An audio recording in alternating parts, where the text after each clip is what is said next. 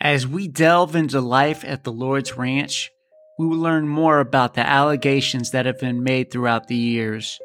Rape, broken bones, emotional torment. This interview has all that, plus more. Let's meet Jami Wells.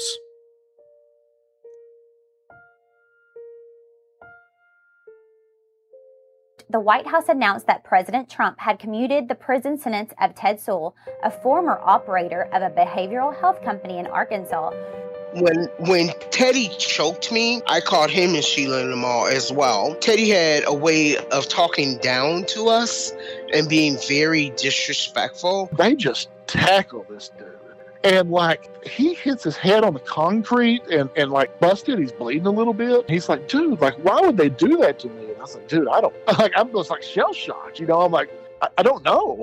So when I started telling him I knew about him and Sheila and he was sneaking around all that, he comes around the car and pushes me up against the pole up under the car porch and chokes me. And when he does that, I kick him in his thing, and we're fighting at that point. Who was convicted on bribery and fraudulent charges in July of 2016. The White House said Trump's decision to commute Sewell's sentence was influenced by former Arkansas Governor Mike Huckabee and former U.S. Attorney Bud Cummins. And he pretty much grabbed the kid out of the chair, jumped on him, grabbed him out of the chair, knocked him to the floor, and desks went everywhere. They ended up under the teacher's desk. And I heard, which was about 8-10 feet away, and I heard what I thought at the time was probably a pencil snap, but it turned out to be the kid's arm. I do know that it was made out to be the kid's fault. See, I had to write up a report also of what happened, but when they read my report, they asked me to change it. Shirley warned us not to talk to anybody about anything at the ranch and to say everything was good because Ricky would be taken back to his drug-addicted mother and would probably die. I got called up to the office to be on a phone call with somebody. I don't remember the guy's name. And they were asking us questions about it. Well, they had a copy of my report about what happened there. It wasn't my report. It was a typewritten report, not the handwritten one I had done. It had my signature on it. Yes, they had copied my signature. It was a photocopy. The whole thing was a photocopy of it.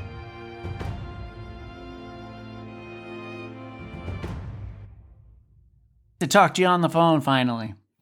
Yeah, instead of voice clips and all that crazy stuff on Messenger. Yeah. Sammy's got me hooked on those voice clips. I never used to use those things, and then she used it for everything. And now I'm like, this is kind of convenient. I was laughing the other night. My stepdaughters, one's 20 and one's 21. And they each have a kid. Well, they sent the kids over to his mom's house. And they asked me, they said, hey, can we come have a small party at your house? And I was like, well, I don't care. Just don't break anything. Mm-hmm. It ended up with about 12 or 13 other girls their age over here. And she was sending voice clips, and I was like, I got to go put my headphones on because I can't even hear myself think. Yep, I know. I'll be sending her all these voice clips where and I say a curse word or something, and she's like, I'm around my kids. Maybe just text. And I'm like, oh, my bad. Sorry. I have to be a little cognizant of how I talk whenever I use those things. But it's like I went into adult entertainment in 2017, and there's people that will still message my Facebook and send me stuff, and I'm like, no, message my Twitter. I know not to open my not to open my Twitter in public or when kids are around. I'm like sitting here thinking you got something important to tell me on Facebook, and I open it up, and I'm like, wow, my kids can't get to my Twitter, but they can get to my Facebook. So when you say adult entertainment, you're referring to, just so I'm clear, what are you talking about? I went into porn. Pornography. Okay, that's what I thought you meant, yeah. But I didn't know for sure. I didn't know if it was like a strip club or how that worked, or is there pretty good money in that? I just call it adult entertainment. Yeah, kind of keep it like PG in a way. Yeah. Right. Yeah, I was nominated, matter of fact, year before last for 2 awards for AVN in California. No kidding. And, yeah, it's crazy. It's been crazy. I think I'm kind of like an open book with everything. Okay. I did talk to my husband about it, like I was saying the other night. And it was like, you've never told me what happened in there. You just said, hey, this is where this lump on your arm came from and all that. It was like, Right. yeah, I need to talk about it and get it out there because trauma bonding is a thing. It is. And I'm like, yeah. And they said, now call your therapist. And I have my therapist's cell phone number. It's just one of the things. And I called him, and it was in the middle of the night. I was like, are you okay? Are you dead? And I said, if I was dead, would you be talking to me on the phone right now? Okay. And I explained what was going on. He was like, I think it's a cool thing. He said, matter of fact, I was working in the prison in Newport when that place got raided. It was like, I know a lot about that place, and yeah, you need to do it. And I'm like, that's what I was thinking, but, boss over here, I was like, I know, you was told to call me. He said, yeah, never call me. I said, I know I never call you because I never need you. I said that you were there a few years after me. Yeah, well, I was there in 04 and 05, I believe, was when I got there. Yeah, mine was 2001, 2002. Okay, yeah, so I was there a little bit after you. Was Tyree Davis there when you were there? Oh, yes, I had so many. You want to know something funny? I hated that guy. I was thinking the other night, when we were talking, and when I said he was, degrading the young girls and judging them by their breast size and stuff like that, I went in at 98 pounds and was like 200 and something by the time I got out within 9 months because all the medication they had me on. Wow. And he was telling, I was fucking around. I was like, hey, I want to be a table dancer, because Jenna Jameson was my person. I'm not going to lie. I was in love with her. Mm-hmm. I was going to be a table dancer. Little did I know, people don't really dance on freaking tables. That's just in a movie. And it was like telling me how bad I looked and stuff like that, and I would never make it, and he knew girls like that and everything else. I said, it's kind of funny that I told him that, and then when I turned 21, I started stripping. And now I'm nominated for these awards. I was like, what? Yeah, well, he wasn't even in the top 1,000 wide receivers in the NFL. So, and then his buddy Stan Jackson played for the CFL, which I had to Google. I didn't know the Canadian Football League existed. Anytime I tell anybody, I didn't either, because I was like, I've heard of XFL for wrestling. I've heard of NFL.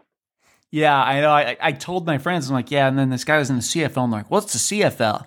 I'm like, that's what everybody says as soon as I see it. I had to Google it too. It's the Canadian Football League. Apparently they play it. And I'm pretty sure the WNBA is more popular than the CFL.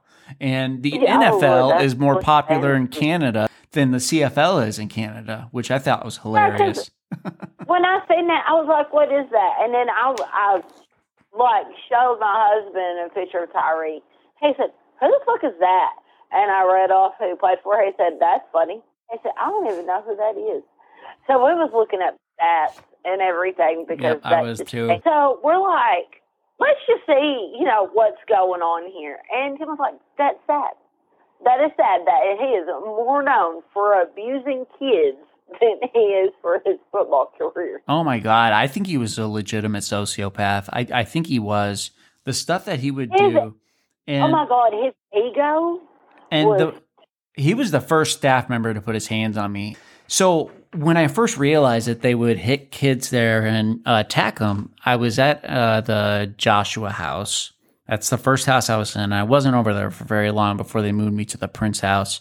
But while I was at the Joshua house, that guy who's running for the Randolph County judge, Randy Barber, he was working.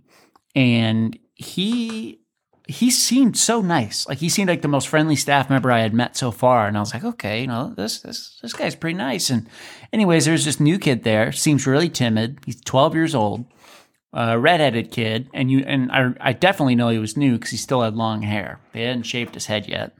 And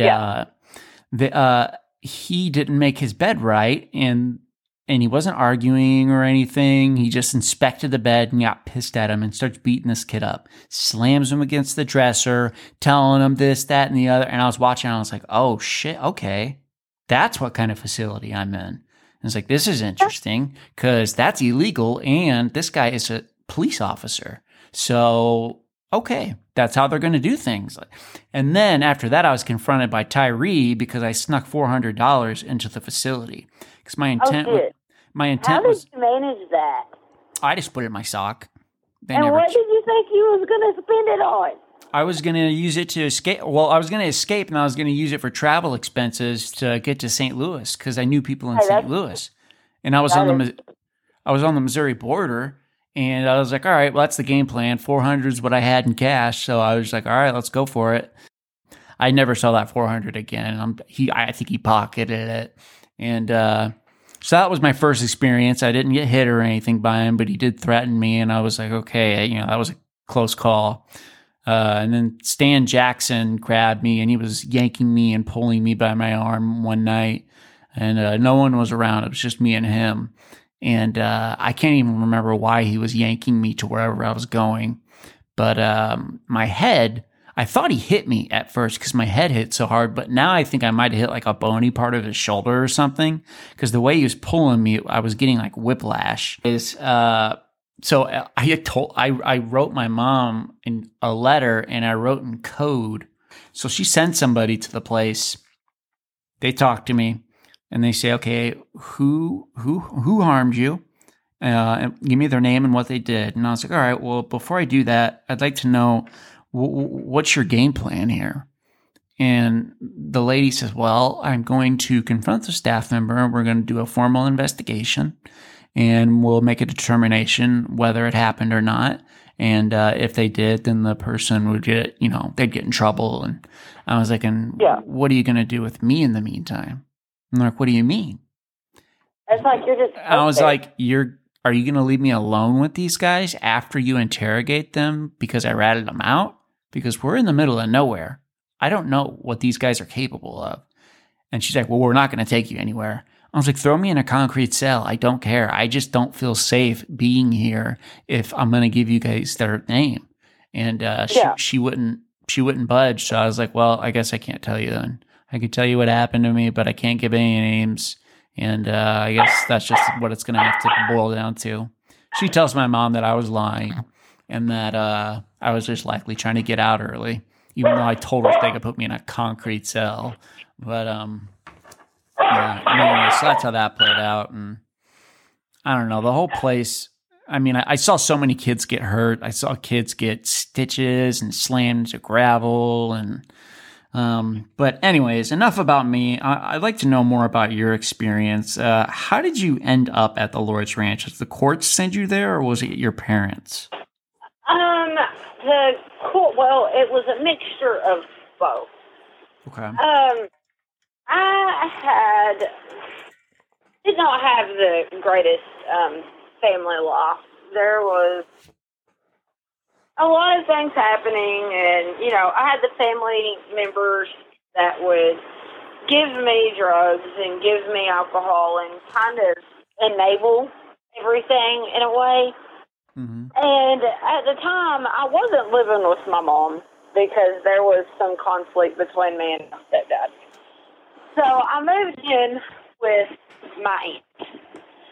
And my aunt was like the cool, fun party aunt. I got my first tattoo when I was 13 at her house. And, oh, wow.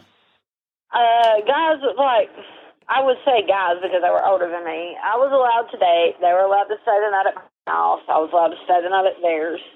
I practically was raising myself because, like I said, she wanted to be the cool party aunt. Yeah.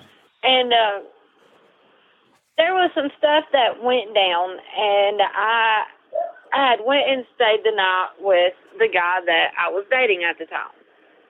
And when my mom found out, my mom raised all kinds of hell. And my aunt pretty much called the cops. I didn't know anything about this. My aunt calls the cops and reports me as a runaway. And one of my friends that knew where I was at came over and started beating on the door. I was like, look, the cops are looking for you. They've reported that you've ran away. I don't know what's going on. And I was like, great, okay. So I take a shower and everything, and I go, and I'm like, hey, look, I'm right here. And that happened a few times, you know, if Why did your aunt report you as a runaway? I thought she was the cool party aunt that let you go and do that. Was it just because she was trying to kind of cover her ass with your mom, or? Pretty much. Okay. She didn't want to fight with my mom. Like, she threw me a 13th birthday party, and everybody there was drunk. And I was plastered, I'm not going to lie. I was drunk. And my mom had called the cops on the birthday party. Yeah, and I ended up, I majorly failed the sobriety test, puked all over the police officer, all kinds of stuff. So it was like my mom and my aunt pretty much battling. Mm-hmm. And I guess my aunt was like, well, she'll end up calling the cops or whatever. So it got taken out on me. And this happened a few times. And I moved off to my dad's in Florida. And then I come back because my mom got sick. And I don't know, like, my dad signed custody over to my Aunt Peggy. And that's her name. I don't care if that's put out there. I mean, she already knows. She's already been yelling at me anyways for talking about what happened there. But she yelled at you for talking about it? Yeah. About what happened at the ranch? There's a big group message that my family has. Mm-hmm. Yeah, and they didn't think it was right. You know, they think some stuff should be left in private and in silent and in the past and just move on from it. Oh, I see. My dad gave her custody of me, and then stuff happened again like that. And I was like, at this point, I was done. I was totally done with it. And they put me in CYS. And while I was in CYS in Jonesboro, Arkansas. What does CYS stand for? Consolidated Youth Services. Okay. It's like, it's a home, you know. Girls have houses, boys have houses. You can talk, hang out with each other. Nice. If you go to school in that town, they let you go to regular school. If not, you know, you're in classes there. Mm-hmm. And your family can bring you up food anytime and stuff like that. You know, you can call them every night. It's pretty much like a summer camp. Kind of sounds like one of the places. I went to a place called Alaska Children's Services, and that was very similar. We went to a normal school that was up the road, and we could make phone calls every day. There was always a phone available. Yeah. And I don't even recall if there was a time limit on the phone. There might have been. I can't remember it now, but I do remember making calls. I was there, and what had happened there was my goof self brought my new clothes. You know, our parents back in those days was like, here's your new clothes, here's your old clothes. You don't wear your new clothes somewhere, you're going to get messed up. I brought, like, my fashionable, like, expensive clothes. And I walked in from school, and one of the girls had on a pair of my pants and some other stuff. And I confronted her about it. You know, I'm like 13, 14 years old. Well, I was 14. Why are we over my clothes like a typical teenage girl? Sure. And she started yelling. I started yelling. She shoved me. I shoved her. She threw a plate at me. I picked up a broom. I was like, okay, the fight's on. Here we go. Yeah.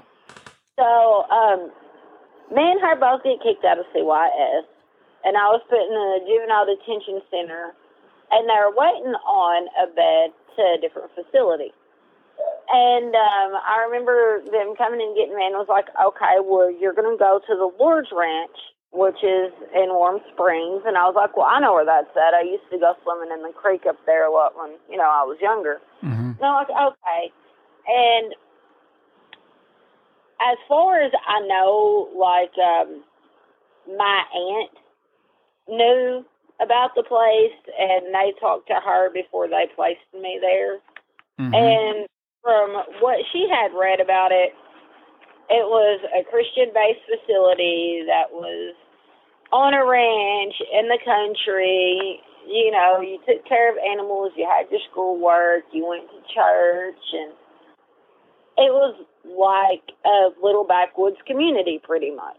Right. So yeah, that was your expectation going into it, that it was going to be kind of a almost like a soothing environment. Get away, get into the country a little bit. So I was like, okay, this is fun. This is okay. Yeah, sounds better than JDC. Oh yeah.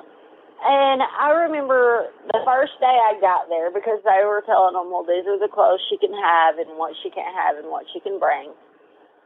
And I remember showing up, and I was in a skirt, and it had belt loops on it, and I had a belt on, and I had a cute little belt buckle with it, and everything else. And I walked in. Everybody was really nice the first day. Mm-hmm. Jan was my house mom. Like, I was never moved to any other house. And I don't honestly remember what the houses were called, but this one was, like, right above the main house, right above, Bud and Ted's house. Okay. And the office was right there next to us and everything else. We actually had to walk through their house and go upstairs to get to our rooms. I've heard of that house, but I don't know, I've never seen it. Yeah, it's over where, like, you would go see the psychiatrist at. Mm-hmm. Okay. It's in the house next door to it. Interesting. Okay. So I go in there, everybody's introducing themselves.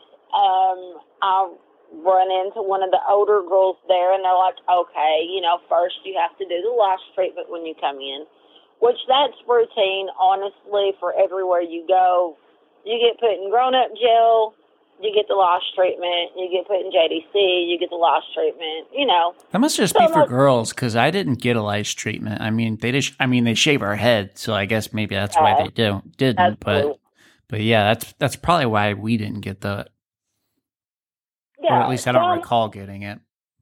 Yeah, so I was like, okay, so I go in there and I'm getting this done, and I'm in the bathroom, in the chair, and she's doing my hair, and everybody's in there introducing themselves, and we're talking, and for the first couple of weeks, it seemed like everything was normal.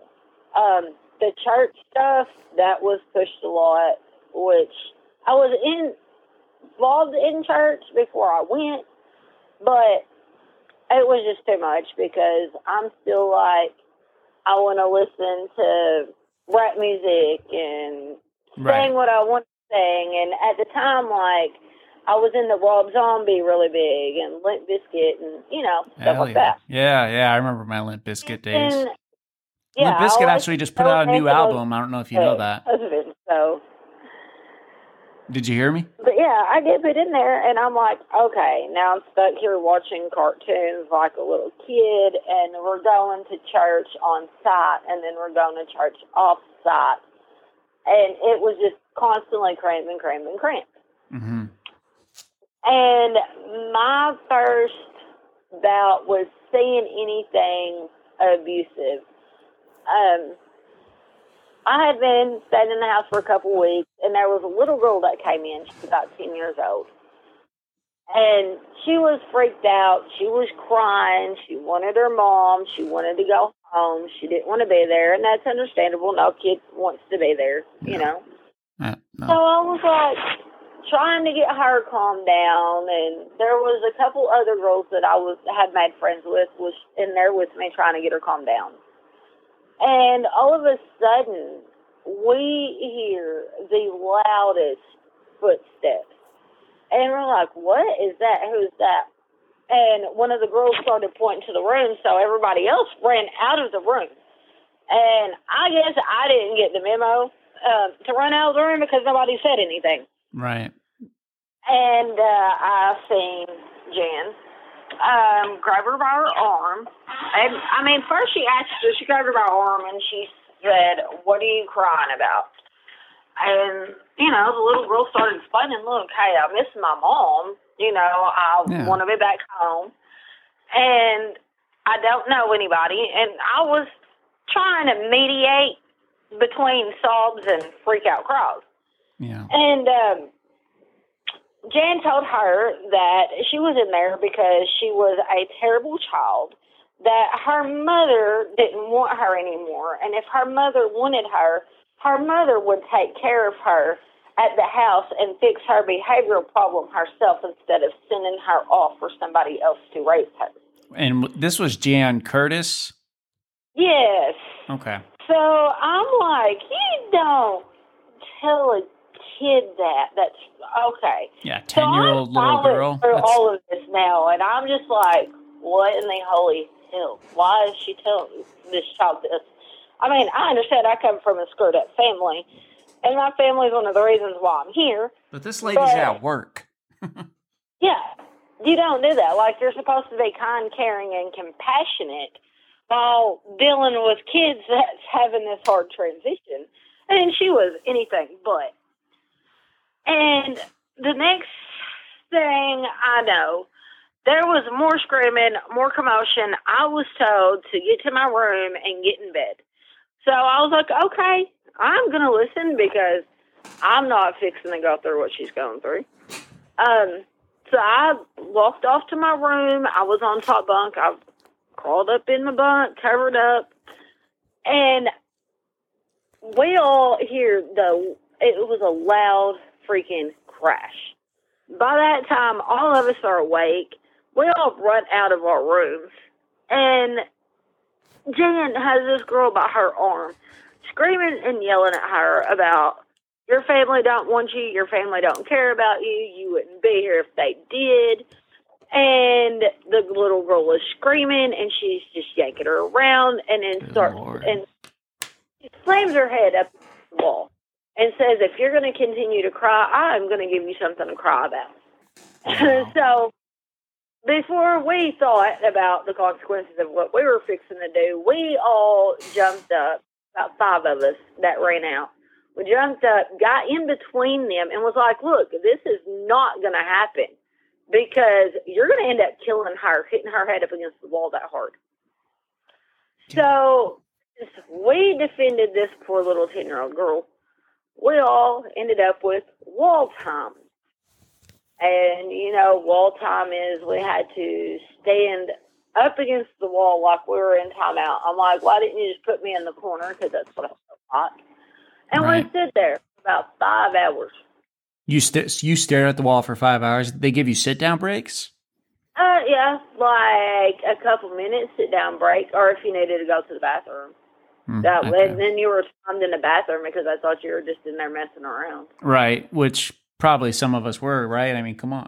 Oh, yeah, I was in there. I was like, I have to go number 2, so this might take a minute. And then, you know, I got to wash my hands. And, yeah, I milked the hell out of that first time. And come out of there with the cleanest hands in all the land. Yeah. Oh, yeah, it's like, do I have anything in my teeth while I'm in here? You know, let's just do the whole examination. And that was pretty much the first time I seen violence and was punished for taking up for somebody. Okay, so that was your first indication that you weren't in Kansas anymore, so to speak. Like, oh, okay, that's how they do things here. Right. Wow. You know, I remember seeing Jan around, and she was pregnant, and she's probably one of the goofiest looking pregnant people I've ever seen. She oh, skinny, had the, like, it wasn't even cropped or bald. It was just a straight round cut with the glasses. And she always decided to wear her pants up almost to her boobs. When it's so kissed her, I don't know. Yeah, she was so unappealing. I was like, well then, okay. Like, it reminded me of, honestly, watching Roseanne. Yeah. The sitcom, you know, her sister, how she used to dress. Yeah, and how her hair was. I know exactly what you're talking about. Yeah. So that was like my first indication that, okay, this is not what it was made up to be. So after that, girls started talking and was like, look, you're going to have to listen to staff. Don't talk back. Don't say anything bad about the ranch. You're here. Don't drink the haterade. Do what they tell you. And I'm like, Well, I kind of got that after the other night, Right. It's all about survival, essentially. Like, you got to kind of keep your head down and just do what you're told. Yeah. And it went on and went on. Like, I was witnessing this abuse. And if a girl got caught talking to a boy, oh, my Lord, that was terrible. They were called every name under the sun and was told that they didn't act that way. That wasn't Christian-like, and you're not supposed to flaunt yourself in front of men. And I'm thinking the whole entire time, well, I'm seeing male staff flirt with these teenage girls. Right. Yeah, I heard about that. Why don't you tell me a little bit about that? Because I've heard about this. I've heard, not only did I hear that they were flirting, I've heard some of them that they were touching some of them inappropriately. Some had cheated on their wives with female residents. Oh yeah. What kind of stuff did you witness, or do you know about? I guess. We had what we would call pets. The staff pick staff pets. And anybody that would, flirt with male staff or show them a little bit of attention and things like that were treated way differently than the ones that were like, no, this is pedophilia at its finest. No, that's gross. Right. And girls would do that. And I'm not saying there was some staff that would come on to people. I myself was sexually assaulted by Ted while I was there. By Ted? But there was girls that would see this going on, and they would start making passes at staff because they wanted the special treatment and not to be in trouble and, to be able to do home visits and things like that. Not only that, but they're not even allowed to look at any guys their own age, and their hormones, are what they are at that age. Exactly, everybody is trapped and bored with nothing to do and nowhere to go. Yeah. And I've seen the flirting, I've seen the holding hands, behind the church building, and certain guys would pull out certain females, certain girls, while church was going on and say, hey, I have to talk to them or they're needed in a certain place. And that's kind of how they kept it covered up from everybody. My encounter was the sexual assault. Before we go there, where would they go when they pulled them out of church? Do you know where was it just behind the church? Did they go anywhere else, like a vehicle? I was told behind the church, but we wasn't allowed to go outside of the church, unattended. Okay. We actually wasn't even allowed to leave the church for anything if services were going on. No matter if we had to use the bathroom or not, we had to hold it. Right. So what was your incident? You said you were assaulted by Ted? Yes. One night, oh God, there was a phone call going on between me and my mom. When they take you over to the main house for phone calls. Mm-hmm. You have to sit there, at the little desk. There's like two people over you and your house mom. And I was talking to my mom, and I was telling her, this was back, there's a lot that goes into this. They took me to an OBGYN to have a pap smear done for some reason. I don't know what. And they told me that I had STDs. I had genital warts. And I'm like, I don't even know, how I got genital warts, but okay. And come to find out, it was an abnormal skin tag. It was down there, but they put hydrochloric acid on it, whatever, melted it off. Mm-hmm. So I was telling my mom, I was like, hey, look, they said I have STDs. And my mom's like, no, you've always had a skin tag down there, even when you were born. That's not an STD, that's a skin tag. Wait, so they just looked at it and diagnosed it? They didn't test it? They didn't cut it off and test it? I don't think so, because it was one of the doctors that took the Medicaid and would see the kids for them. So now I'm trying to explain to my mom that they said I have STDs, and my mom's tripping out. I'm tripping out. And the phone line gets cut. And I'm like, what just happened? And I turn around, and one of them is standing over me. I forgot which one it was. They're standing over me. They're like, why did you tell her that? I was like, because that's my mom. She has the right to know what's going on with my body more than y'all have the right to know what's going on with my body. Right. And there was some screaming, and there was some arguing, they put me on the wall. Was this a male or a female who was screaming and arguing? This was a male. Okay. And I probably forgot what his name is, because a lot of people just congregated in that house down there. I gotcha. So I'm getting screamed at, yelled at, and they put me on the... And then I started getting called a nasty whore, and I was a stupid slut, and how dare I let a guy touch me and give me STDs, and talking about how I probably liked it. So I just got really, really mad, and I'm not going to lie. I started screaming Dragula by Rob Zombie at the top of my lungs, just because, like, I knew I was fixing to get my ass beat. Right. Whatever. I knew it was coming. And if I stayed quiet, it got worse. If I said something, it got worse. So I just started doing that. Well, now it has turned into, I have went crazy. I went psychotic. I'm not a part of society. It's the devil in me. It's the demons. And I remember vaguely they gave me a shot of Thorazine. I did not know what Thorazine was at the time, but I do now. Right. They gave me a shot of Thorazine. Ted gave me a shot of Thorazine. A nurse wasn't there to administer it. He done it himself. Oh, wow. Yeah. Where was the injection site of the Thorazine? In my arm. Okay. So I'm like, now I'm in the straitjacket. Now I'm really screwed up because they just gave me Thorazine. Like, I was high as a kite. Right. And I am loaded in one of the vans.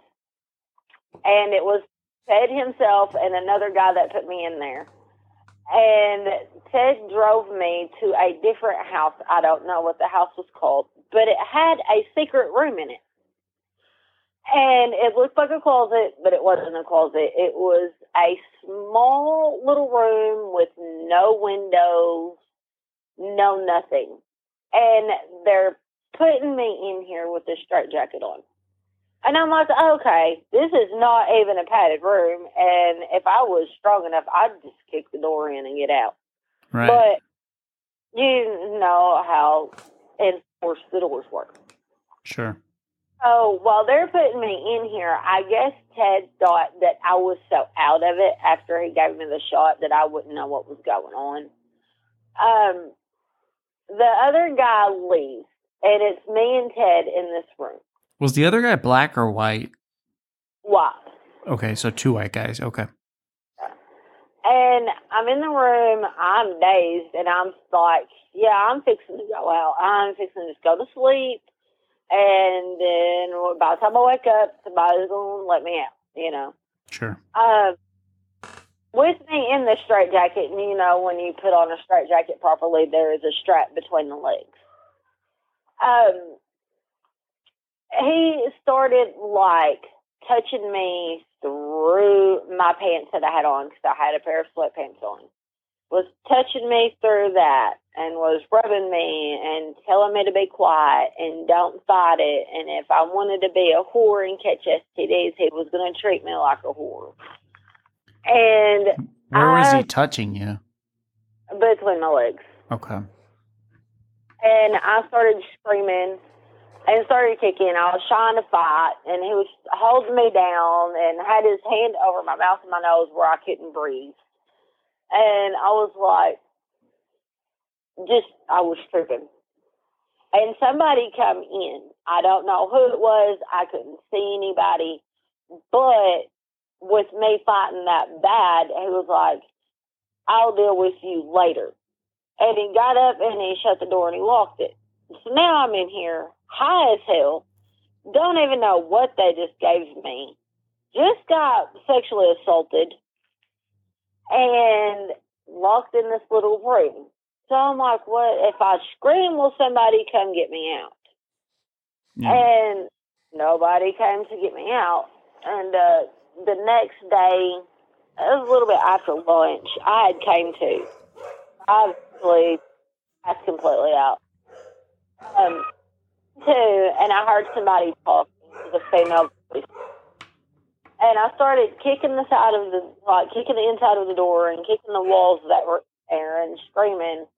And she, apparently she had keys to it because she let me out. And she was like, I didn't know you were in here. How long have you been in here? And I told her what was going on. And she was like, all right, this is what we're going to do. I'm going to get you out. You're going to take a shower. I'm going to find you some more clothes to put on. And you're going to sit and you're going to eat. So, some houses had the kitchen set up.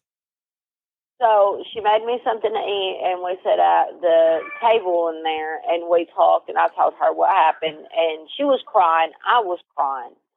And she asked for my mother's phone number. And I gave her my mom's phone number, and she was like, I'm going to call her, and I'm going to let her know exactly what's going on here and see if there's any way she can try to pull you out of here. Like, there were some staff that did care, and that there were. Yeah, that did sneak cell phones and let you call and were there for all of it. But who was this who tried to help you? I don't remember her name, and I wish I did. She was skinny, about 5'6", had brown hair down to her shoulders. Okay. And for the life of me, I can't remember her dang name. But she got a hold of my mom, and that's when wheels were in motion and tried to get me out. And after that, it was downhill from because I wouldn't do anything. And I was saying, hey, this is happening. I mean, I wasn't one of the ones that kept quiet about what was going on. And I wouldn't subject myself to that, You said you weren't one of the ones that would keep quiet? No, I was one of the ones that when I got phone calls, I would tell my mom right there in front of them, hey, look, this is going on. Right. Did they disconnect the line whenever you did that? Every single time. Wow. And that was you weren't who, allowed Jan? to speak out. Staff wasn't even allowed to speak out. Was that Jan who would disconnect the phone, or who was disconnecting it? I was down there with Ted and Bud and the wife, Shirley. Jan would be down there because, it would be our night, so we'd all take turns and stuff going down there. Some of the other staff would come in, like Flanders' wife would come in, and it, like I said, it was just like a mess. Yeah. Everybody was in and out. But yeah, the phone would get disconnected, and then there was a fight. Or the phone would get disconnected, and you were sent up to your room, and you lost phone privileges for a week. Because you ratted them out. Yeah. If you said anything negative or told anything that was going on there, you were cut off. Wow. I remember going to Pizza Hut in Walnut Ridge because I was born in Pocahontas. I was born in Randolph County. I was living in Walnut Ridge at the time that I got sent there. And so, I mean, you take me out to eat somewhere in a small town that I'm from, of course somebody is going to know me. Right. And one of my friends from school was working there. And he came up and was talking to me, asking me how everything was going. And I was on my best behavior there. I didn't say anything bad or nothing like that. But just because I knew him, we stopped going to that Pizza Hut. Oh, wow. I had to stop going to the. I had braces, and they wouldn't take me to the dentist. They took me one time, and my aunt was at the dentist because somebody had told her that worked at the dentist office that my appointment was that day, so she showed up. I had to stop going to the dentist. Like, I took my braces off myself because my brackets were falling off. Oh, so you couldn't get them tightened or anything like that? It was just kind of just coming loose? I'm not familiar with braces too much, but you do have to get them tightened routinely, right? Yeah, you have to get the wires changed and the bands changed and stuff so your teeth could progress and, I gotcha. move. I wasn't allowed to do that. I couldn't go to my dentist. They did take me to the eye doctor. I'm very happy for that because I never wanted to go to an eye doctor at all. And they're like, look, there's something going on with your eyes, and I think you need to go to the eye doctor. So they set me up an appointment and took me there. And I remember it was Peter. I keep forgetting his last name. He was from the Cayman Islands. Him and his wife worked there. I can't remember his last name either, but I do remember him. He had that accent. Did you like him? Yes. I never had an issue with Peter. And he had the thick sideburns going on. He was cool. They took me to my eye doctor appointment, and we stopped at Walmart and got clothes and stuff like that because my mom had sent money. Because, your parents could send money. And my mom had sent money, so when we went out, we got me some more clothes and stuff that would fit because I had gained all that weight. And he was, really cool about it. And he was like, yeah, you are blind. You do need glasses. Come on. So we went. And on the way back, I was listening to, Kiss FM and stuff. I was like, hey, can I not have to listen to K-Love? Yeah. And we're not more music, K-Love. Yeah. Oh, my God. I hated that station. If I hear that anymore, I'm just going to scream. I'm going to jump out of this van, and I'm going to run. And I remember I did tell him, I'm just going to run away. If you make me listen to that anymore, I'm just going to jump out. And it's like, okay, well, what station do you listen to when you're not? Because I was like, man, this is, it honestly makes you want to shoot yourself in the head. Oh, my God, it was the same songs all the time. I know, and I'm like, please. It's just like, I can't deal with this. We have to sing songs. We have to listen to songs. Can we just stop this? You guys are just drowning us in all this biblical jargon, and I just can't deal with it. It's just too much. It's which they shouldn't have been doing. They shouldn't have been doing it that way because they receive federal funding. The separation of church and state laws, they go completely against what they were doing, and because they would force people to go to chapel. Tony Alamo stuff in Texas. Honestly, we wasn't in a group home. We were in a cult, and they were trying to recruit. Yeah. Pretty much. There were staff members who ended up marrying girls that were there. And they're still married. And then they had kids and everything else. And they didn't wait to consummate their marriage either, even when they were underage. Exactly. And it was so weird. I watched the abuse. I went through the abuse. I went through the sexual assault. I seen, the girls that were the favorites because they were doing stuff with the staff. Wow. The girls had it bad. You were either judged for being a whore or you were pretty much pimped out to staff. And if you wasn't this submissive little whore for staff, you were just the worst person ever. And I was like, I don't see that. You judge us for premarital sex, but you're pushing premarital sex. Right. You're trying to make something happen here. You guys are just, they're completely hypocritical. Yeah. I was so confused. Like I said, I tried to stay to myself. I had a group of girls that I hung out with. One of them I knew personally from, her growing up around the same area I grew up in. And we stuck together. You know, we did stand up for the other ones. But we knew we were fixing to get in trouble if we done it. Right. And then, like, there was one staff member, Amber, I don't know her last name. She was hefty set, had red hair. Yeah, she was married to that guy named Kevin, right? I don't know. Because I think that's then, who it was. Like, she was very closeted. Like, nobody really knew much about her. Mm-hmm. And I remember somebody found a magazine, like a catalog, underneath that couch, and it was like pagan and Wiccan stuff. And one of the older girls that had been there for a few years, that was one of the pets, told on her. And she didn't know who told, so we all got in trouble. And I'm like, I'm not even in your house. I'm just over here because y'all had us to come over here. And Amber disciplined everybody? Yeah, we're all time. And then there was a few of us was like, what's even going on? Why are we doing this? What the hell happened? And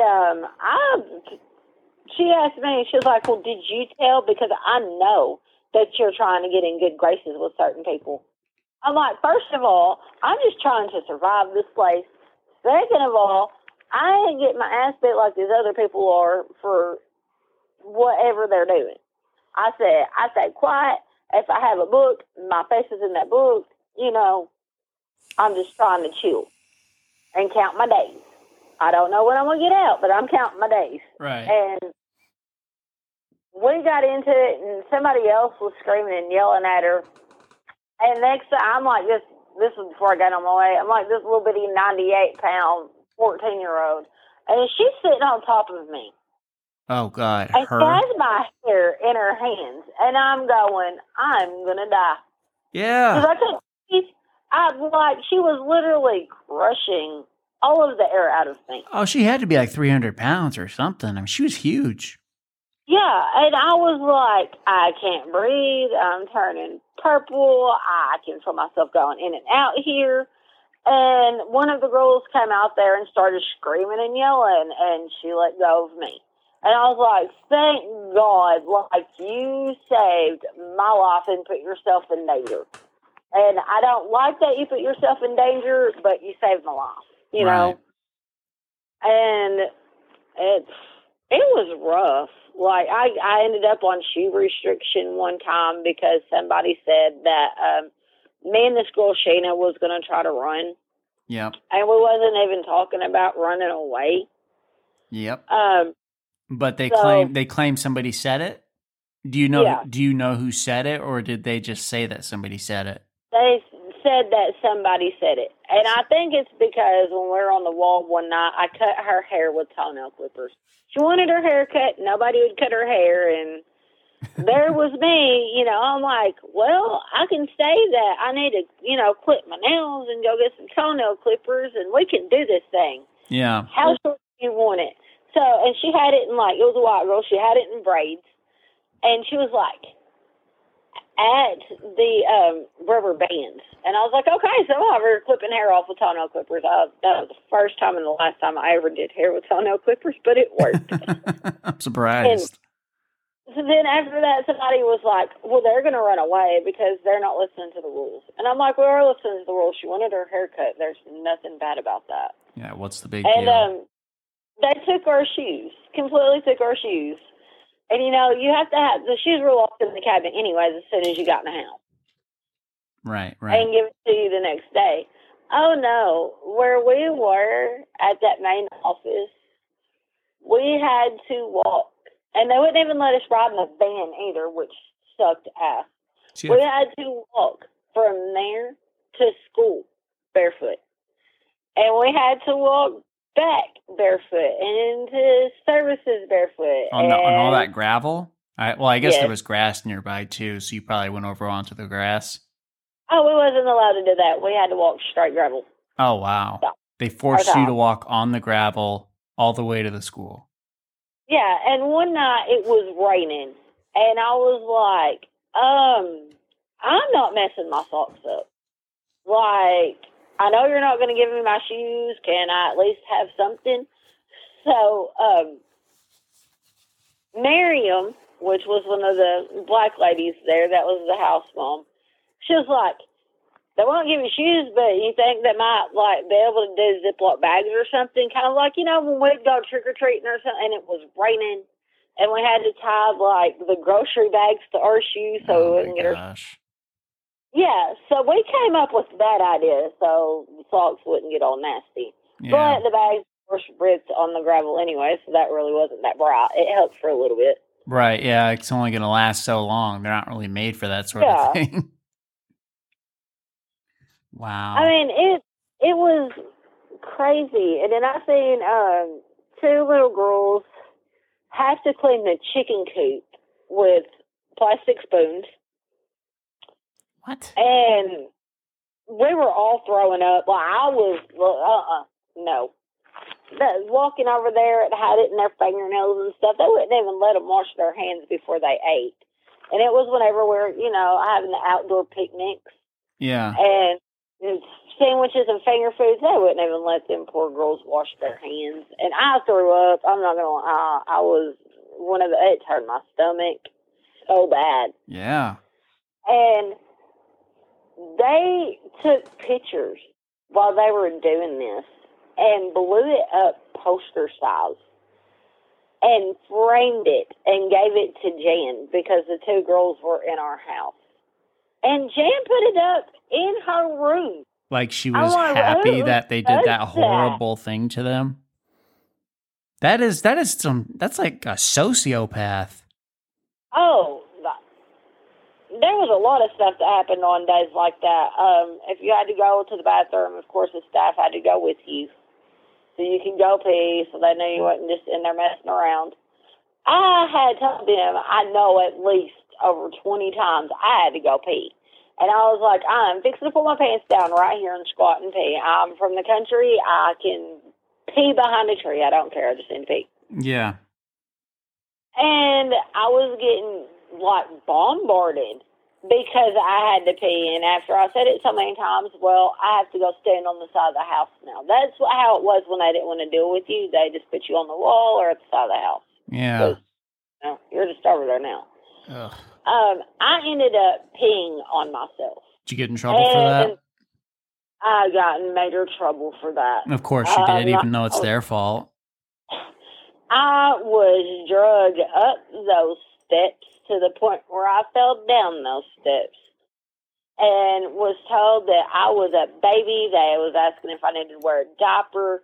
They instead of bringing me in silently, I had to walk in front of all of these other teenagers and little kids with pee-soaked pants while they told everybody that I peed on myself. Wow. So they paraded you around to humiliate you, essentially.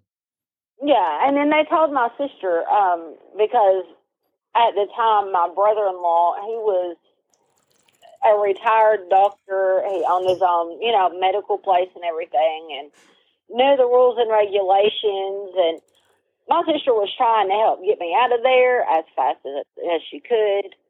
And I had gotten a letter from her, and it was talking about how I peed on myself and if that was my latest antic. And I was like, how does my sister know that I pissed in my pants? Right. She's in she was in Jonesboro all the time. I was like, she's this far away from me. But yet she knows I peed on myself. Like, what are they doing here? Right. And that made me upset too, because now they're, telling my family all this and that I have these problems. And I'm like, no, you wouldn't let me go to the bathroom. Right. You didn't have any option. Exactly. Like, I didn't know, I knew I had to pee really bad, but it just happened.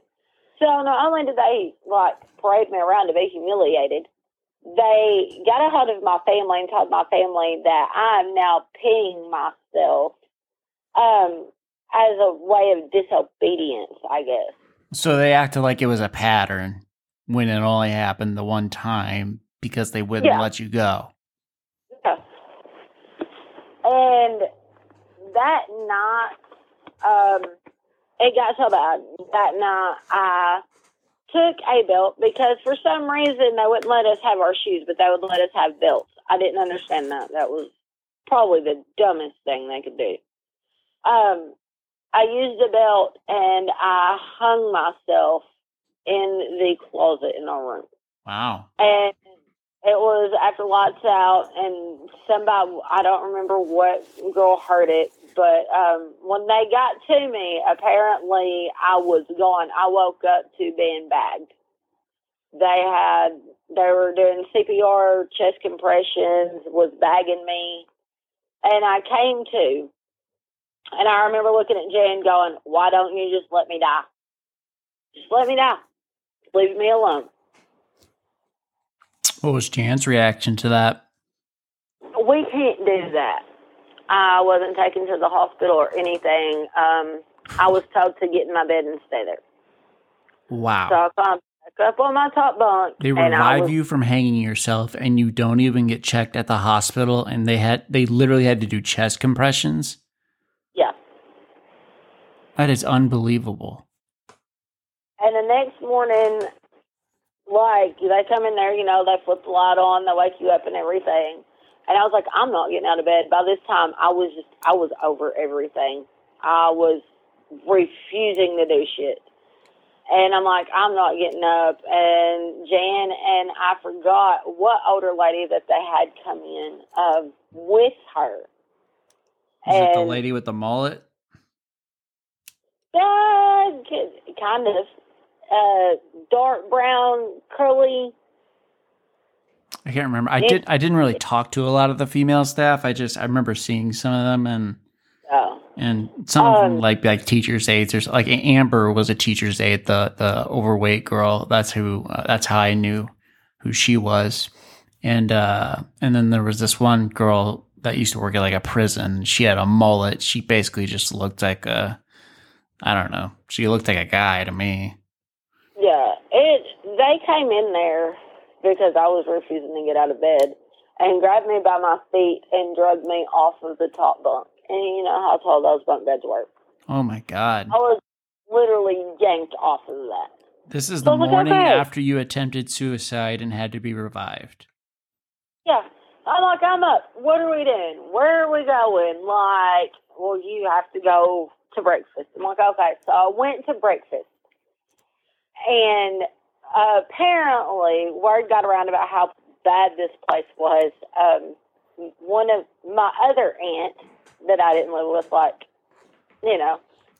she had heard about it, and her friend, Patrick, ended up getting a job in the kitchen there as one of the cooks. And he asked me, he said, are you okay? Because I heard about commotion last night. And I was like, I'm fine. I'm all right. And it was like, no, if you're not okay, like, I can send messages to your family. I was like, they've already sent messages. Nothing's going to, be done. They're going to release me whenever they want to release me. Yeah. And it was like, okay, well, I'm here on some mornings for breakfast and some nights for supper. If there's anything that you need to let them know, you let me know. So I'm like, okay, so now my family has sent somebody in to work at that place to keep an eye on what's going on. Right.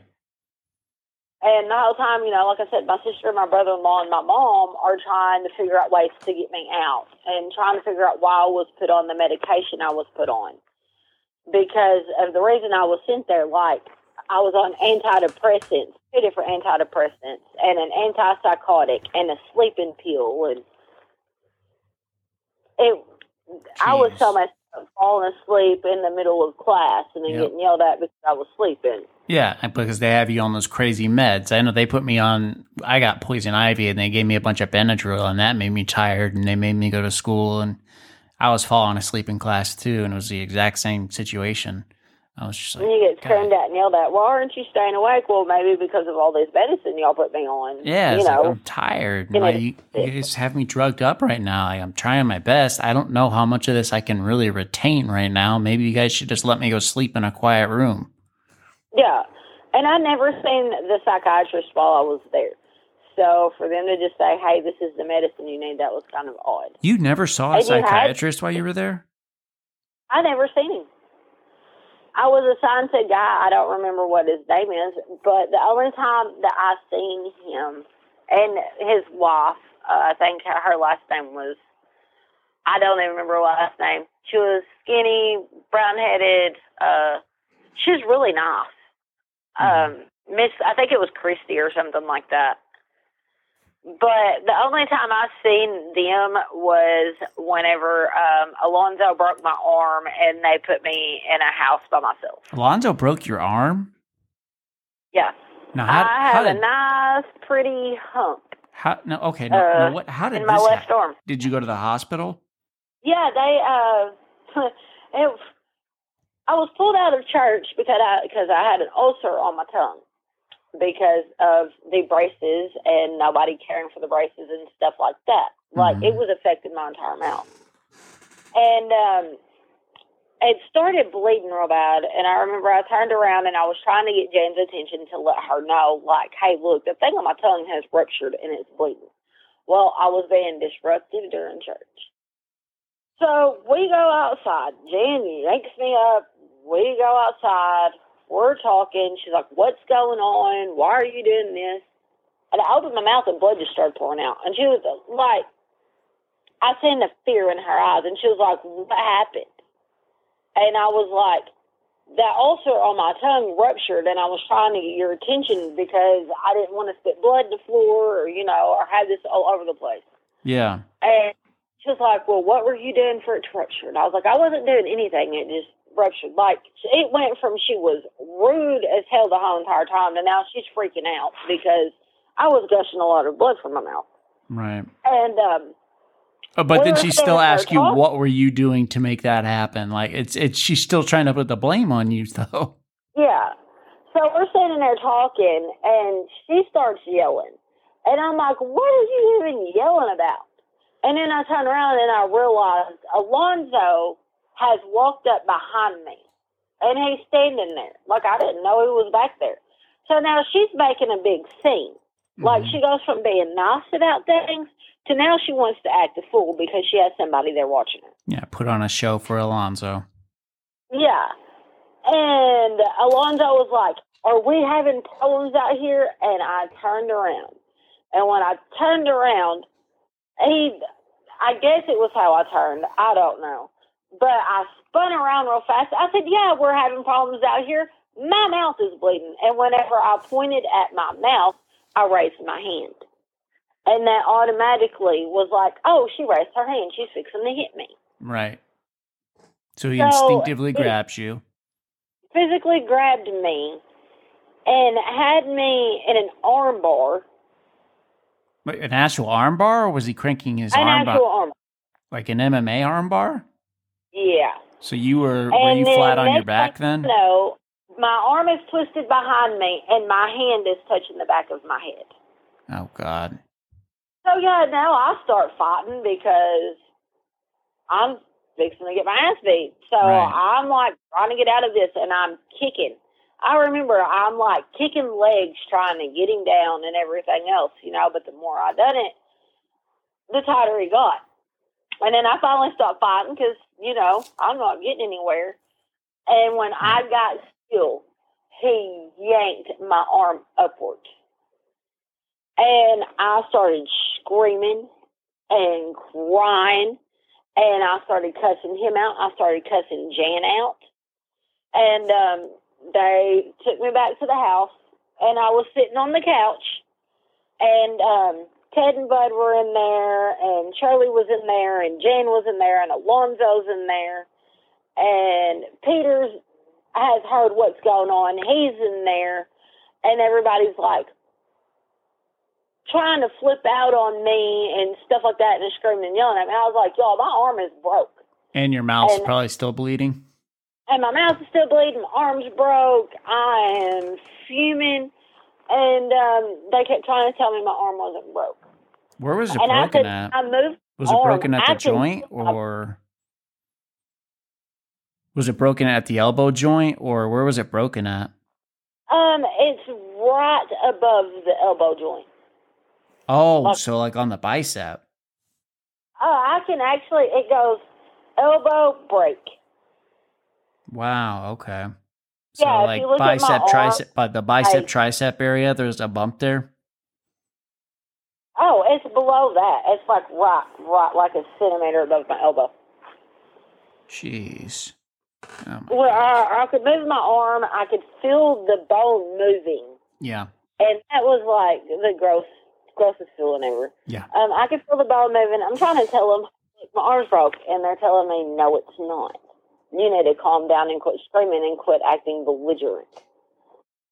And I'm like, whatever, so I just sit there.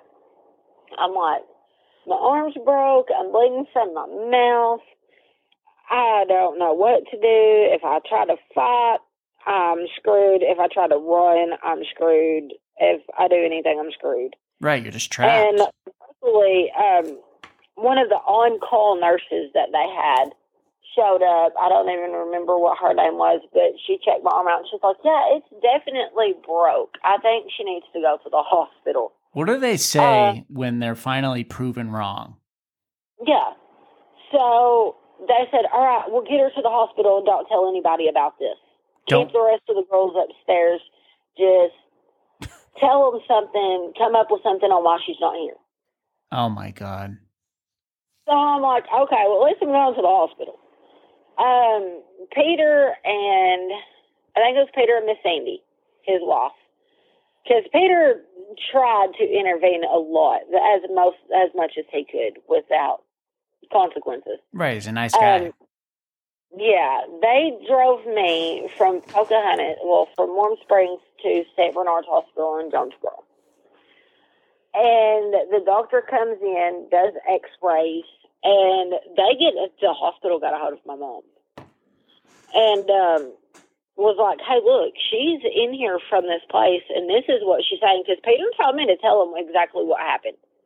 Yeah. And it was like, I will stand here with you and vouch for you. You tell them exactly what happened. So I'm like, okay. So I tell them, they call my mom, and my mom calls my hospital room. And I'm talking to her, and Peter's like, I'm going to walk outside, and Sadie's like, I'm going to go get something to eat. Do you want something from the cafeteria? I know you've got to be hungry. And I was like, well, I don't know if they're going to let me eat or not. And they let me have privacy time, on the phone with my mom. And my mom's like, look, I'm coming up there tomorrow. They're keeping you overnight. I'm coming up there. And if I get in trouble for taking you, I get in trouble. I don't care. And I was like, okay. Now my mom's like planning on breaking me out of this place. Yeah. The doctor comes in, and they wanted to have an MRI done on my arm because they thought the bone was laying on the nerve. And if the bone was laying on the nerve, they're going to have to go in and do surgery and stuff like that. Oh, and that's going to be extremely painful. Yeah. He comes in, he's like, look, it's not on the nerve, but we're going to have to cast it, and you're going to have to wear a sling and stuff. And I was like, okay. When they found out that my mom was coming up the next day, I guess they had called up there or something, and was told that they had to get in touch with my mom. They yanked me out of the hospital. Told them to sign waivers and get me out of the hospital. So I go back the next day, and I'm not allowed to be around anybody now. Because you have to hide that your arm's broken. Exactly. Wow. And they put me in a house by myself, and Miss Jami, we called her, grandma and stuff like that. She was an older lady. Yeah. She got assigned to be my house mom. So it was just me and her in this house. I didn't get to go eat with the rest of the kids. I didn't get to go to the cafeteria. They would go and get groceries at the store in town and bring out to the house. They were dead set on nobody knowing what they had done, that they put you in a secret house. But you got to watch movies and stuff, right? Isn't that what you said before, that you got to just hang out and watch movies, and it was like almost a blessing in disguise? I I could go in there and instead of taking like a 10-minute shower, I would like lounge in the bathtub and like take a bubble bath. I would sleep in the recliner. I'd fall asleep in the living room, and Miss Jami didn't care. She was like, I don't care as long as you're not messing stuff up. And they put me on a diet because of the pills because I'd gained so much weight. Right. And I'm like, okay, now that my arm is broke and my mother has all of this from the hospital and my sister's very heavily involved, now y'all are doing something. Like, what the hell is actually happening? And anyway, I'm over there, arm in a cast, watching like James Bond movies and Josie and the Pussycats and really anything like I wanted to watch, you know. Yeah. Miss Jami was cool. And I was like, well, maybe it's a good thing they broke my arm because now I'm over here and I don't have to deal with all of this. I didn't get to go to church services. Amazing. I was just stuck in the house. Like, I could go outside anytime I pretty much wanted to and get fresh air and everything. And that's whenever I seen the psychiatrist. Like, they came over, and I remember I had, like, really long hair. And I had talked the girl into cutting my hair. I was like, I can't stand this. I can't deal with this. I weigh this much. I'm sweating to death. I can't breathe. So she whacked my hair off. She said, well, how do you want it? I said, I want it as short as you can get it without shaving it. She was like, okay. So she took pictures for my mom with me with really long hair. And I was in it like a long blue jean skirt and a button-up shirt and had a really cute shirt underneath it. You know, that let me have my jewelry back. Don't understand that, but I, you know, had my like little metal necklaces and everything. And took pictures for my mom, and then we whacked my hair off. And while my arm was in a cast, I got my first family visit. I didn't get to leave, you know, premises, but my family got to come up there. And they were like, what happened? So I told them, like, it was my mom and my sister, and two of my aunts came up there. They pretty much let my whole entire family come. That's awesome. Yeah, so we're in there, we're, you know, eating food. They brought me Dr. Peppers and chocolate because it was around Easter time. And all kinds of other stuff. And my sister was singing Nelly. She was singing Air Force Ones. And I was like, what is that?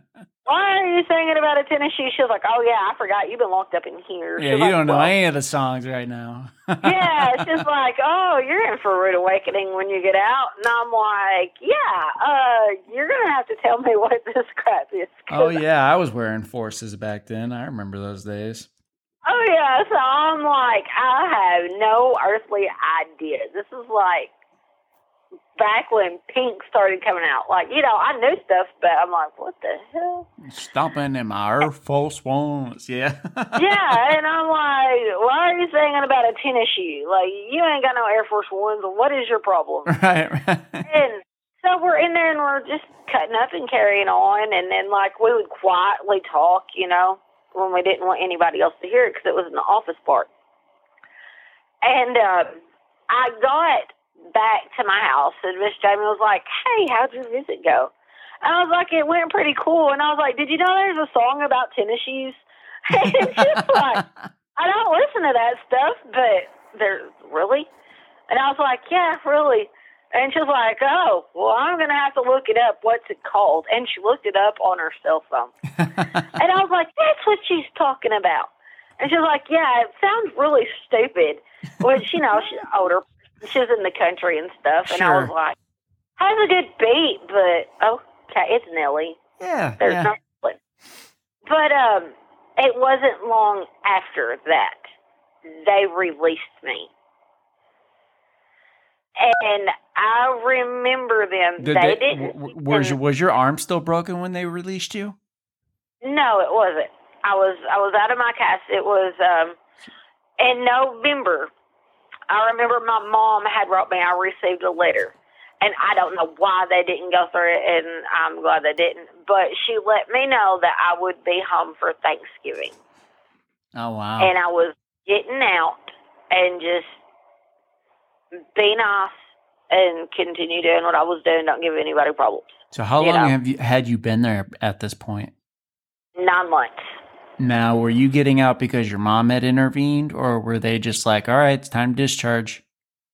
I was getting out because between my mom, my sister, and my brother-in-law, if I wasn't released, they were bringing the cops up there. Yeah, I see. It seems to be a very common theme that it takes outside intervention to get kids out of that place. Oh, yeah.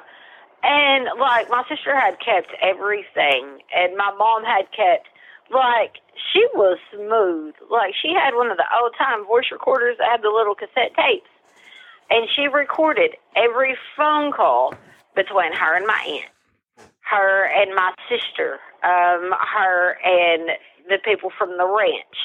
And she kept all of it because she was like, look, I will take this to the cops. Yeah.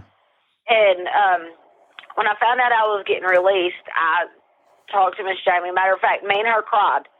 Like, she was bawling her eyes out because she was so happy that, you know, I was getting to go home. And I was crying. I was like, well, I want to see, you know, Peter and Sandy and some other people before I leave. Kind of like, thank you. Yes. You know, thank you for bringing that beacon of light. Yeah. Beacon of because hope. when you're released, you have like the overwhelming sense of joy, but then at the same time, you're like, all of these kids that are still there. Yeah. And that hits you. And then you feel guilty because you're getting discharged. Yep. And then you're like, okay, well, I need to tell the actual staff that was nice, thank you, and stuff like that. You know, you go through all of the emotions. Yeah. And I remember I went up to the office, and the guy that was a psychiatrist there was supposed to be a caseworker, what I don't even know. When he signed my discharge papers, he gave me a hug, and Christy, I think that was her name, gave me a hug, and she was like, we don't want to see you back here. And was just, you know, like, look, don't ever come back to this place because of how bad it is. Yeah, like, do not put yourself through this again. Yeah, and I walked out, and Miss Jami was like, we're going to meet up and eat Chinese food. And I'm like, okay. Like, I went out to eat with her a couple times after I'd gotten out. Oh, wow. Yeah, we'd meet up and eat Chinese or, you know, just meet up at a park somewhere. And she would tell me kind of how the ranch is still the ranch. And I'd tell her how my stuff was going. Yeah, and I was like, I kept in touch with some of the girls, too, throughout the years. Yeah. But social media has made that a lot easier. I found a lot of people from the ranch that way. Oh, yeah, like, everybody has Facebook. Yeah, everybody. Right. And kind of like whenever, you know, Sammy got in touch with me, I was like, hold on, how does my sister know about this before I know about this? Like, that was my first question to myself, because I guess it affected more than just me being there. To know that after 21 years of being there, my sister's like, hey, look, here's my sister's information. She was there. You know, and it did. It caused everything that I went through there, caused a lot of long-term problems. Yeah. And there's a lot, you know, everything's in the past. Well, it's not when a place like that scars you that bad. You get PTSD. It's a transformative experience. I mean, when I came out of that place, I was so prone to violence. Like it completely changed my mindset. Like the people that I was friends with before I went in, I could tell they were uncomfortable around me because of how prone to violence I was after being in that place. Because that's all it ever was. It was always fighting. It became the normal. It was fighting. It was staff attacking people, attacking you, and you became desensitized to it in a way. And it just, I mean, it's truly a transformative experience, and it was depressing. And I I've always wanted to do something about it. I've always wanted to come forward and just, I'm like, but I never knew how. Like, I'm like, I passed the statute of limitations for abuse. I can't get a lawyer for this. What do I do? And then I get in touch with Sammy, and Sammy, she is a private investigator. And I just happened to find it. I searched online. I said something like Lloyd's Ranch, the survivors of the Lloyd's Ranch. I see there's only like 11 people in the group, and the last post is like 2 years ago. I was like, great. This is like a dead group. But I am asked to join anyways. I immediately get a message from Sammy, and I start talking to her, and she starts telling me all these things that I had never heard. Like, I always assumed that the boys had it worse than the girls because I figured there's no way that they are as violent with the girls as they are with us because they're really violent. And what I realized after all of these interviews, that the girls had it worse than the guys because not only were they experiencing the violence, but they had to worry about sexual assault from staff members. So, and you mentioned that there were girls that were doing sexual things for staff members to get on their good side. Do you know what was going, like where they were going and what they were doing? Do you know any specifics?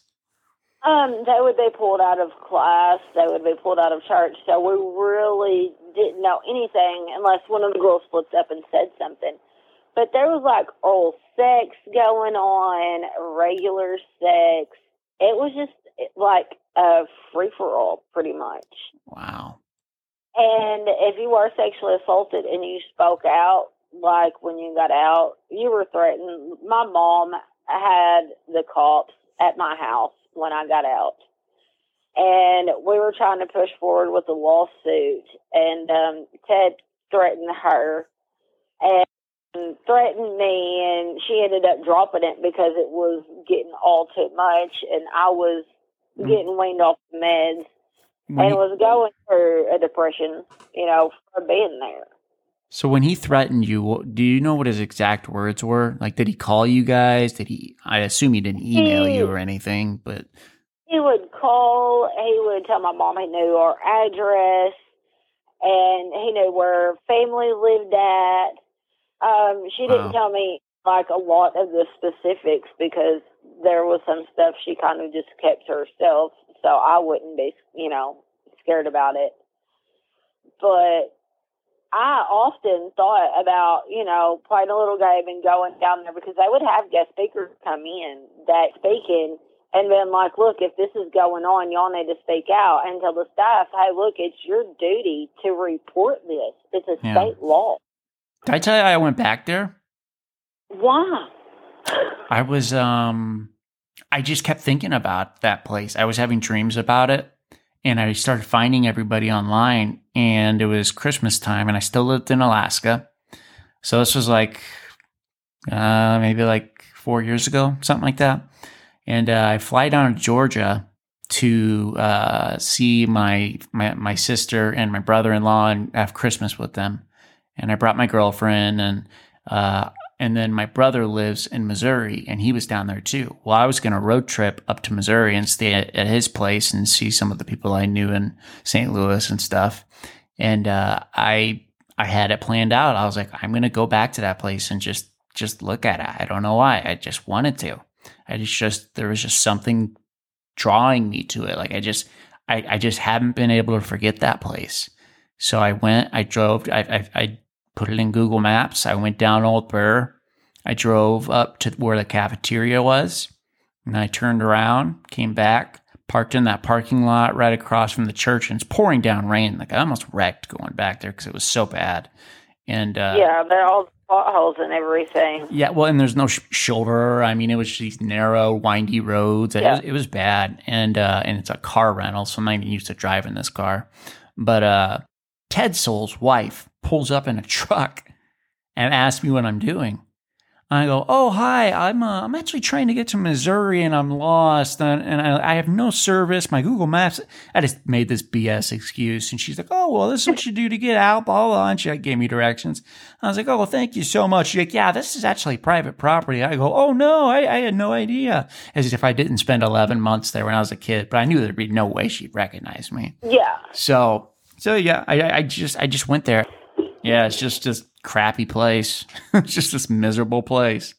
So, but well, is there anything else that you think that I should know about your stay there? That's pretty much it. I mean, that's all it was like church and violence and the females hooking up, with male staff or being forced into relationships with them. Yeah, and then sexual molestation, being drugged up. Assaults and shoe restriction and, the wall. There was honestly nothing good about that place besides certain staff because that place was just demented. Where were the staff members having sex with girls?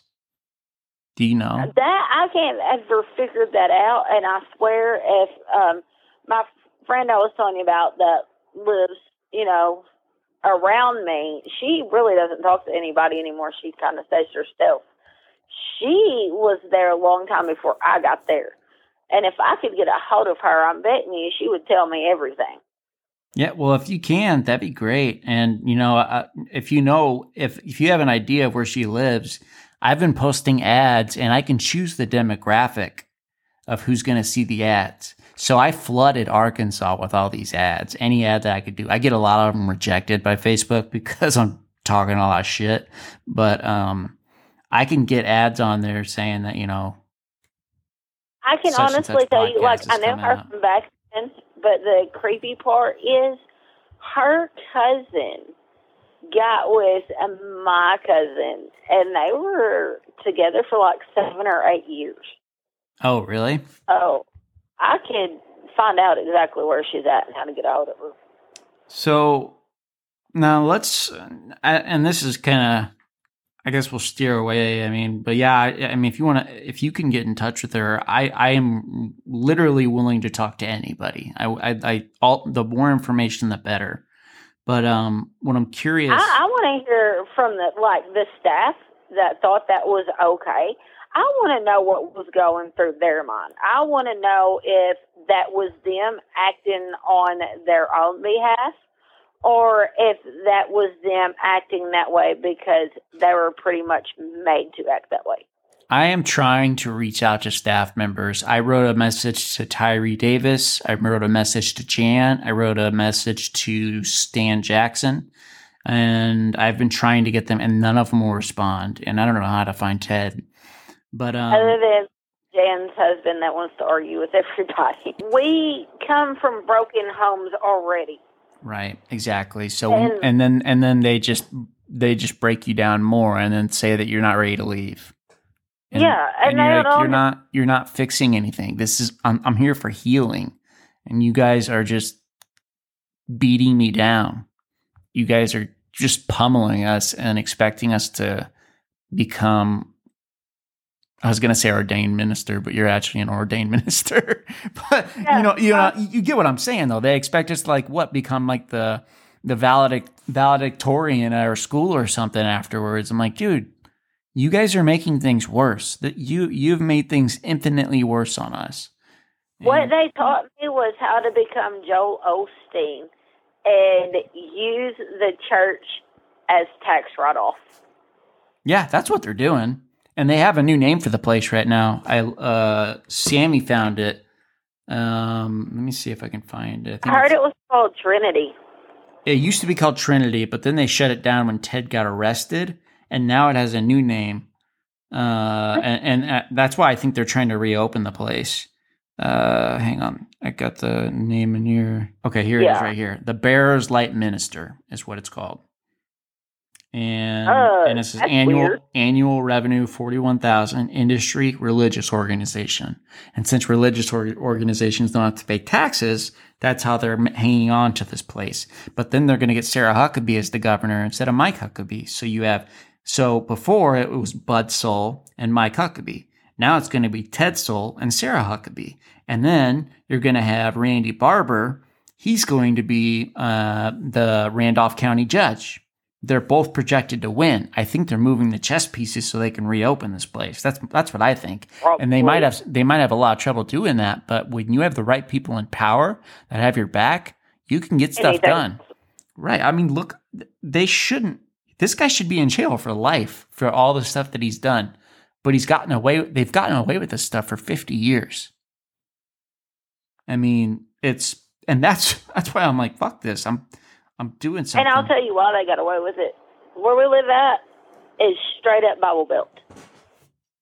Yeah. Straight Belt. That makes sense. If there is anything to do with Christianity and healing, they're going to jump all over it. Right, they believe it. Well, I grew up in a home like that too. My mom was a Christian. That's why she was excited about me going there.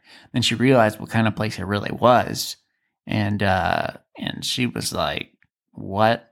Like, because my dad actually joined a cult when I was a kid, and then my mom wanted to be a Christian. So it was like this weird dynamic where, like, sometimes we'd go to his weird cult church called Swedenborg, which is like a guy who did these writings in like the 1600s. I think he was schizophrenic himself.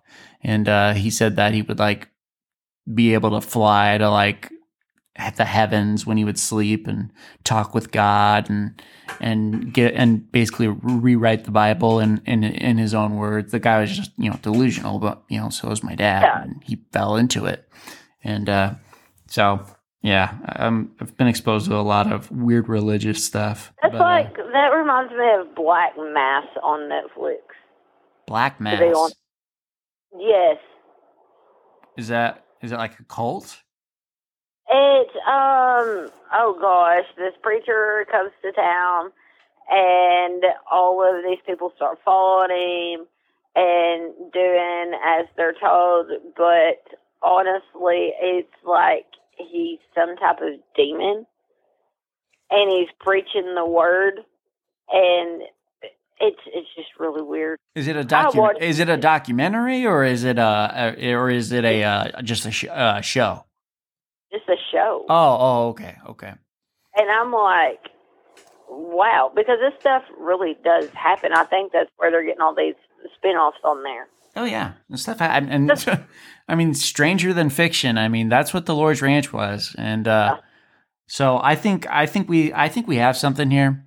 I'm going to continue to work off that Facebook page, and yeah, I'd love to talk to somebody in the media about it. I've already reached out to some of the Arkansas media, and they told me if you find anything. They said, we've covered the Lord's Ranch. If you find anything new, let me know. And the new stuff, I was like, well, I just wrote them and told them I found out stuff about Trinity. Cause I know the kid who got his teeth smashed. Yeah. And so, I was writing them and seeing if they'd say anything back. I haven't heard anything yet, but I'm trying to get the media to cover this. And yeah, I'm going to get a hold of Marlo too, because I was like, well, instead of emailing him, I'm just going to call him because he's like California time, because that's where he lives at. And give him the rundown on everything. If you tell him what you went through alone, I mean, that's going to be story worthy. And then tell him what's going on, that there is a bunch of former residents that are gathering on Facebook and they're making a podcast about it. People are being interviewed, say you were interviewed.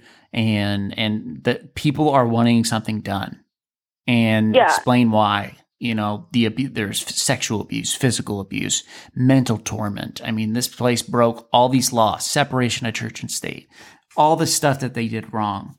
And I know he's gonna want me to email him some stuff. That's why I was like, okay, well, I have y'all's email and I have your phone number. I'm gonna send him a link to the Facebook group. So he can kind of check it out, because, he'll probably want to talk to you and Sammy before running it, and have the documentations and stuff, which you can Google the Lord's Ranch and you can Google Ted, and there's a lot there. Yeah, if you look up Arkansas Times and the Lord's Ranch, the Arkansas Times, I think that's their name. They covered the Lord's Ranch pretty extensively, and it was never positive.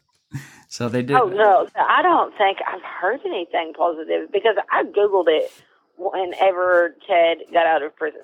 because nobody knew. Like, I was tripping. Oh, yeah. And There was a staff member, he told me he actually cried when he found out he got out. People were that upset because this guy, I mean, he's a monster. But he just has... He really is. But and my husband, he's just well-connected. like, why are you mad? Because somebody got out of prison. And I kind of explained a little bit to him on who he was. And he was like, oh, okay. Yeah. You know, like, he got it then, like it clicked. And I remember I called my aunt, you know, my aunt that I'm really close to. And I was like, dude, that let him out of prison. And she was like, why? And I was like, I don't know. You know, like, it was a family discussion, but we discussed it kind of silently. Like, right now, the fun aunt I was telling you about, she tried to call, and of course, I'm not, like, after her going off on me today, I was like, I'm not even answering that. So she sent me a message on Facebook, and she was like, you better not be doing that podcast. You better not mention anything about what went on, because all that's going to do is make the family look bad. It's not going to make... What, your family? Oh, yeah. No. You know how many victims there are? The families are victims, too. Bud was a con artist. To make our family look bad. Let her know. I mean, it's like there are thousands of kids who went there. Courts systems sent kids there. It wasn't just her. I mean, you can't blame yourself for something like that. There's no way of knowing. She would have had no way of knowing. I've put myself front and center. Like, if you want to target, you can see my big ass grin on there. Go ahead and come for me. That's the way I see it. I just decided, like, those people bullied me as a kid. They're not going to bully me as a fucking adult. I'm not going to put up with it. I'm going to come back and I'm going to make this right, or at least I'm going to try. And I think that's all we can do. And everybody they can't kill us all, came out you know, in that group, you know, it's like reading the stories. You know, you're not alone. Yes. And you know that there are other people that still suffering from stuff from back then. Like, I'm not going to lie, I got out. And I was bullied in school when I got out because of the weight gain. Yeah. And because I was on all the pills and stuff. Right. And everything else. And that ended up, I quit. Like, I quit and got my GED. Yeah. But I dealt with anorexia after that, and bulimia. Geez. Yeah. That's why my dad didn't take his medication, because of the weight gain. I mean, that was why he stopped taking his medication for his schizophrenia, and because he would gain a bunch of weight. Nobody wants to gain weight. Like, they need to find something that's going to help people, but not make them overweight. I mean, exactly. But I mean, I don't know. For me, seeing this page and seeing all these people come forward from all these different generations that were there, it's I get a sense of validation. Like, I'm not the only one, you know? Because you and feel why alone. wasn't it down? Why didn't, I mean, I'm sure there was staff that did reach out to the authorities, you know, because they were reaching out to our parents for us. Yeah, I'm sure some of them were. I wanted people to. I know I wanted people to. I never got it out, though. I mean, well, I had to do it on my own. And, you know, it was just real hard to know who to trust. I just didn't know who I could trust there. So I didn't trust anybody. But, you know, I mean, it's so validating to see all these other people come forward. And then when the ranch people come in there, they're trying to hide their faces and they're trying to argue, and they're just like terrible about it. And they can't deny all the stuff that I'm accusing them of, and they won't even say anything about it. They just pretend I didn't say it. Defend anything. Say what? They don't even defend anything. No, they can't. They can't. Certainly not publicly. And they know what they've done. And now it's just they're scared. They're absolutely scared because of what they've done.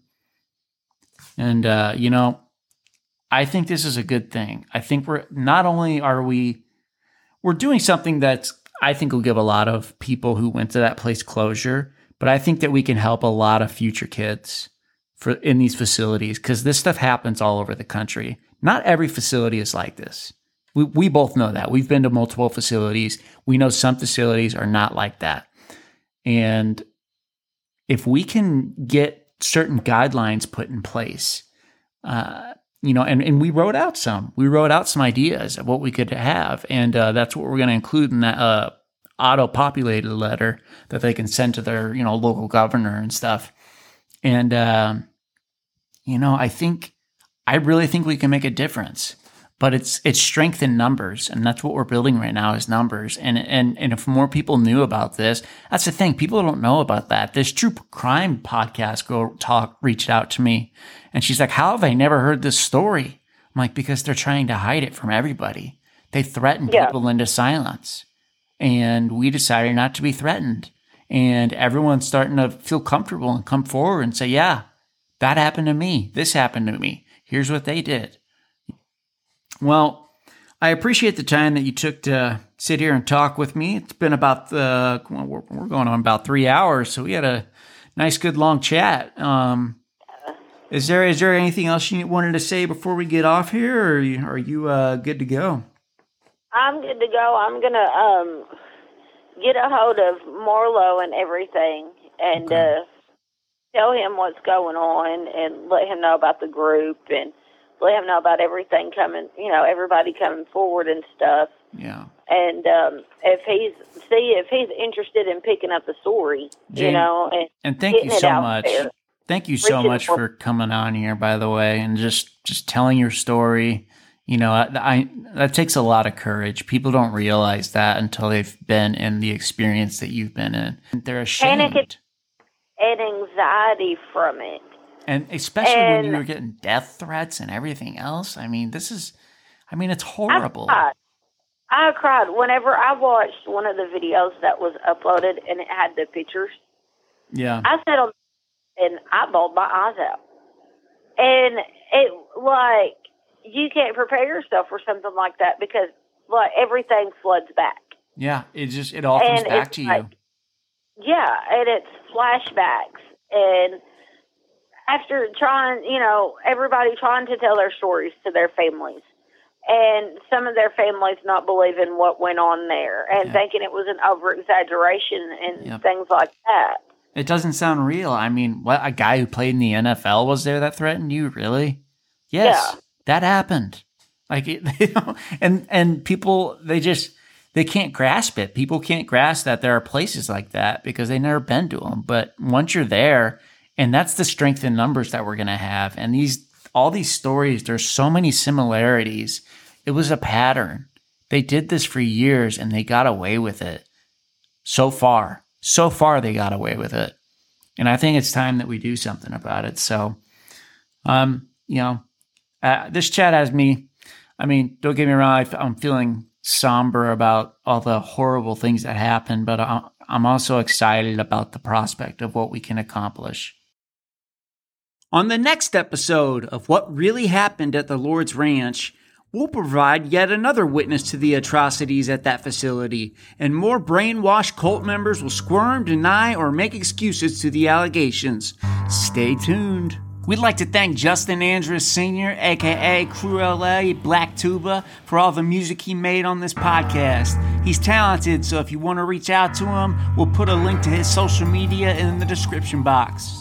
We'd also like to thank Gnostic Concepts for their original artwork and animations. Their commissions page is open to an array of requests, ranging from original character concepts to detailed wide-scale scenery. So if you're interested in receiving a service from them, a link to their social media will be provided in the description box as well. For everybody who took time out of their day to help make this podcast a reality, we want to thank all of you. Without each and every one of you, none of this would be possible. Let justice be served, though the heavens may fall. It's never too late to right another wrong. We'd also like to dedicate this podcast to Deanna Fields. Rest easy, D. You'll always be missed and never be forgotten.